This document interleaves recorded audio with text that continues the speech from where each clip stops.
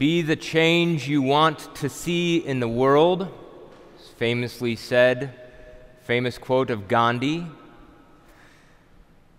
The ends justify the means, famous quote of Machiavelli. Give me liberty or give me death, a famous quote of Patrick Henry. Well-behaved women seldom make history, a famous quote of Marilyn Monroe. But none of these people, as far as we have records to show, actually said any of these things. Some of them nice things, some of them less nice things. But whether or not they said them doesn't necessarily determine the truthfulness or the goodness of the phrase. Be the change you want to see in the world is a good idea, whether or not Gandhi, who we respect, said it. The ends justify the means, not such a great idea, whether or not Machiavelli actually said it.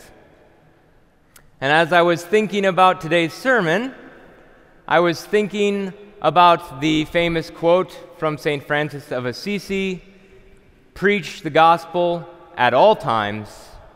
If necessary, use words." Turns out he didn't actually say that.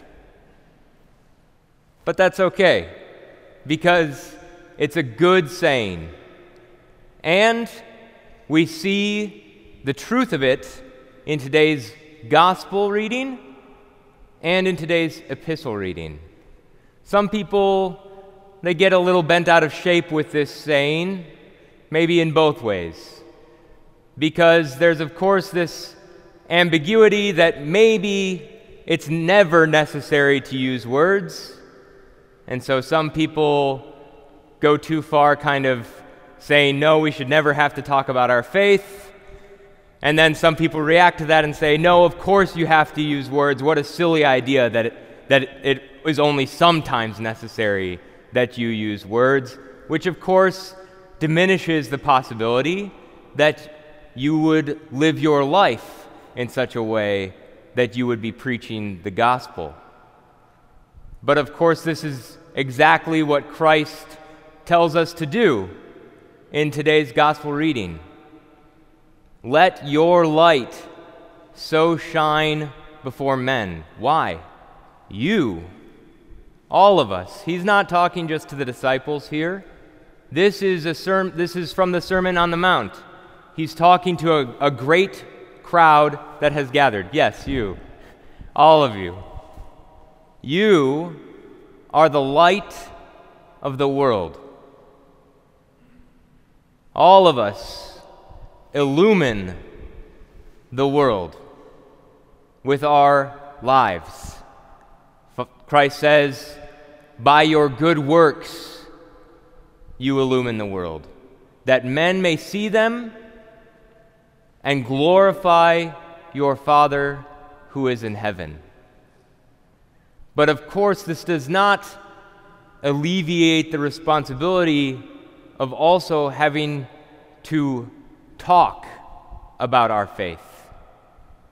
In today's epistle to Titus, the translation said, the saying is sure, and I desire that you insist on these things. These things we'll talk about in a second because they were what he talked about before we jumped into the epistle.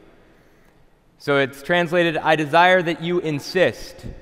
The Greek word there for insist is diaveveuste. And if you speak even a little bit of modern Greek, you know the word veveos. Is it going to be a nice day outside? Veveos. Are you going to, will I see you at church next Sunday? Veveos. Certainly.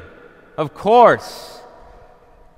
And so what Paul is telling Titus is that he wants Titus and his church to be certain and to speak with certainty, to speak confidently about these things. To act, to be the light of the world, and to speak confidently about these things. Why? Yes, Christ says, so that men may glorify your Father who is in heaven. And St. John Chrysostom says this isn't just a one-time thing. Somebody sees, some good work you do and they go, oh, glory to God. That's not what Jesus is saying. He's saying so that they too may become part of the body of Christ, that they too may join us in being in also being the light of the world. The thing about fire, as we see in a negative way, is that it spreads very easily. In this case, it's good. If we burn brightly, that fire, that love will spread to others. Before the passage in Titus, St. Paul is telling Titus, you, before Christ saved you, were trapped in foolishness. You were enslaved to passions and pleasures. You spent your days in malice and envy. You were hated, and you hated everyone. And now you have been freed from all of these things because of Christ. You no longer must live in foolishness. You no longer must be enslaved to the passions and pleasures. You no longer must pass your days in malice and envy, and you no longer must hate and be hated. In fact, the opposite of all these things is true. You love and will be loved. You will pass your days in joy and in generosity. We will live in wisdom and enslaved maybe, but to a loving God who desires our freedom and the best for us. This is why we should be the light of the world and why we should speak confidently, because we have such a great gift to offer to those still living in hate, in malice, in envy, in foolishness. And if we at this time do not feel that we can speak confidently, then we must learn to speak confidently. That is our responsibility. James, in his epistle, his parting advice to the churches spread throughout the world, his last bit of advice is that everyone should bring those who are outside the community in, whether they were already a part of the community and have gone astray or not. Ezekiel, the prophet, states it even more scarily. It's pretty intense the way that God tells Ezekiel. God says to the prophet Ezekiel, if you see the unrighteous man acting unrighteously, and he will die because of his unrighteousness, I have warned him, and if you don't warn him, then his blood is on you. He's not responsible for his own unrighteousness, we are. And God says, if you try to warn him and he responds poorly, don't worry, then it's not on you anymore. You fulfilled your end of the bargain. Whether or not he hears you, that's up to God.